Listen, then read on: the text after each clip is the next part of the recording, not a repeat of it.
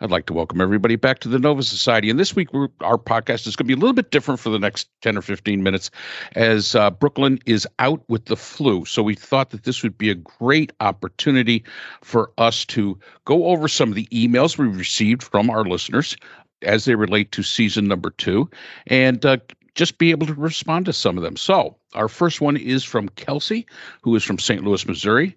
And she writes, I like the new format change. I like the conversational approach and hope that you continue to use this format in the future. My second question is when will Dr. Gershwer and Things That Keep Me Up at Night be returning? All right, Kelsey. So I really appreciate the fact, I know we all appreciate the fact that you're enjoying the new format change. And we just got some good news just the other day. Our metrics are measured by Podkite.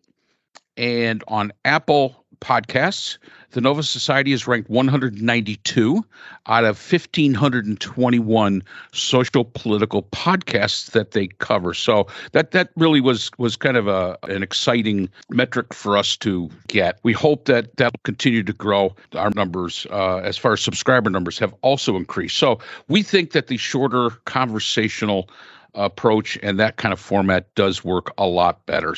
And we're happy that you're enjoying it. We hope other people are as well. So when will Things Keep Me Up at Night be returning? Well, that all depends on how quickly myself and Dr. Gershwer can work out a schedule together, because I know he enjoyed it, I know I enjoyed it, and I know that was an extremely popular segment in our first season. So we hope to get Dr. Gershwer back.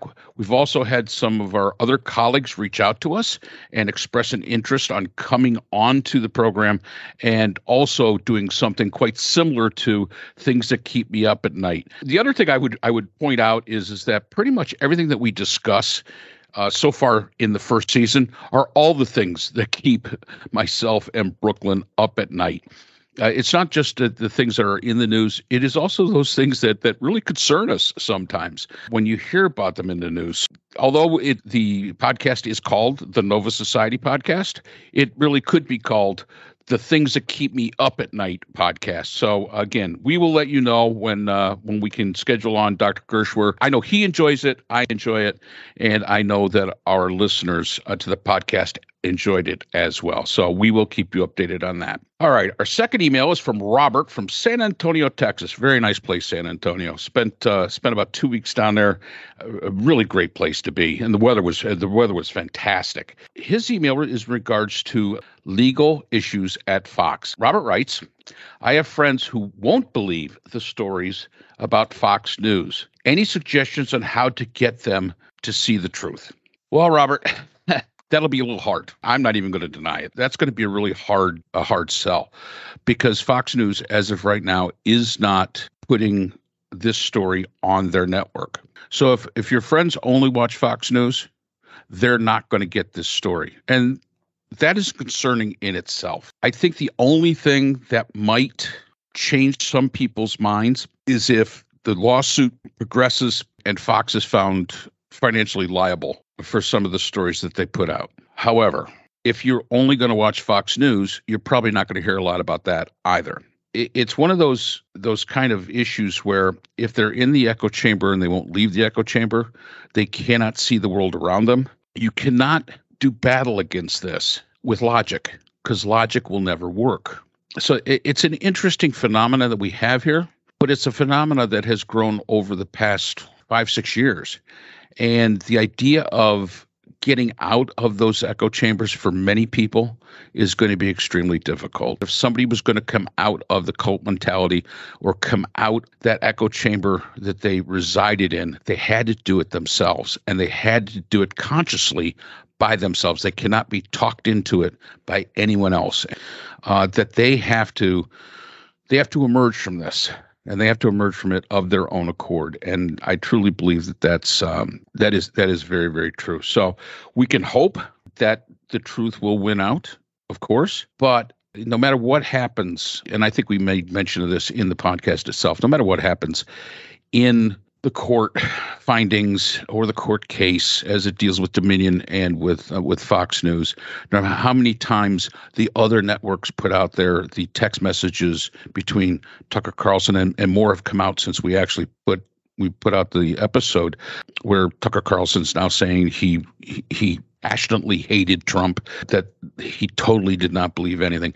Even though these are coming out on other networks, you're not going to hear about it on Fox. So therefore, somebody that is only tuned into Fox is not going to know about it. And if they hear about it from somebody else, they're going to go back to the old standby of, well, this is nothing but fake news, because Tucker Carlson isn't admitting it himself. If you're a Fox News watcher, I guess the only real hope that somebody from outside that echo chamber can have is that Sean Hannity and Laura Ingraham and Tucker Carlson on their show at one point in time with their audiences watching say, we lied to you. And until that happens, and I do not see that happening, I really do not see that as something that is even viable for them to do. Until that happens, I really don't think there's really much that you can do to change anybody's mind or make them see what the truth is. So that would be my opinion onto that one. All right, so next we got Stanley from Rochester, Minnesota, and his email is regards to our CPAC segment. Do you think CPAC is done?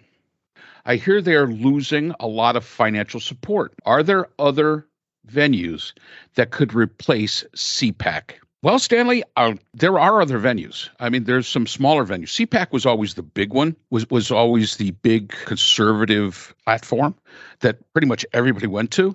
As we mentioned in the podcast, it was very telling of who, not so much as who was there, as much as who wasn't there. There were a lot of the people that you would normally see as guests on CPAC that basically decided to skip it.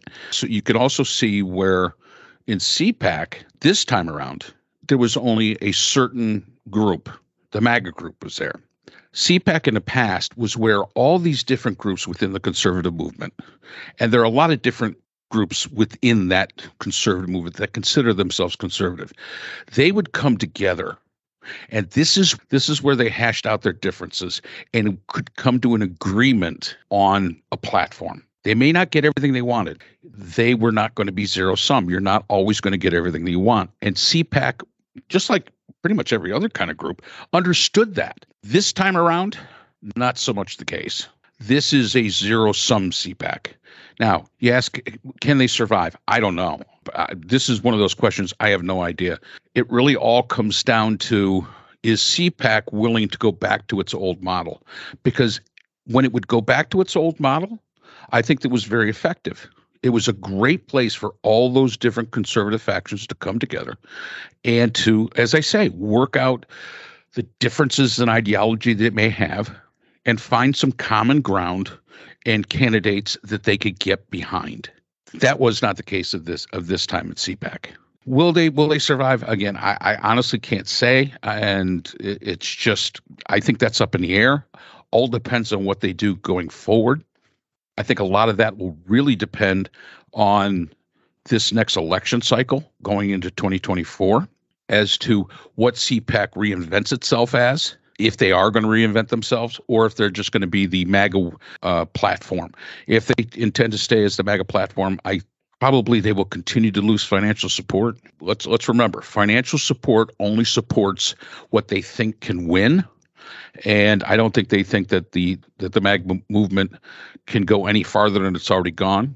They've already seen that the MAGA movement loses general elections. Yes, it's very popular within its own little group, but once you leave that group, they're not nearly as popular. So whether or not they'll continue to bleed support, I would say they will until such time as either they do a complete reboot or they make a decision as to exactly what they want to be, if they want to go back to what they were, or if they want to try to continue down the path. But if they decide to continue down the path, yes, there are other venues out there that can replace CPAC very easily. And I'm sure these other venues who are really, I guess I'll call them the C team as compared to CPAC, which was the A team. These guys, I think these other venues are kind of looking at this and saying, here's our opportunity.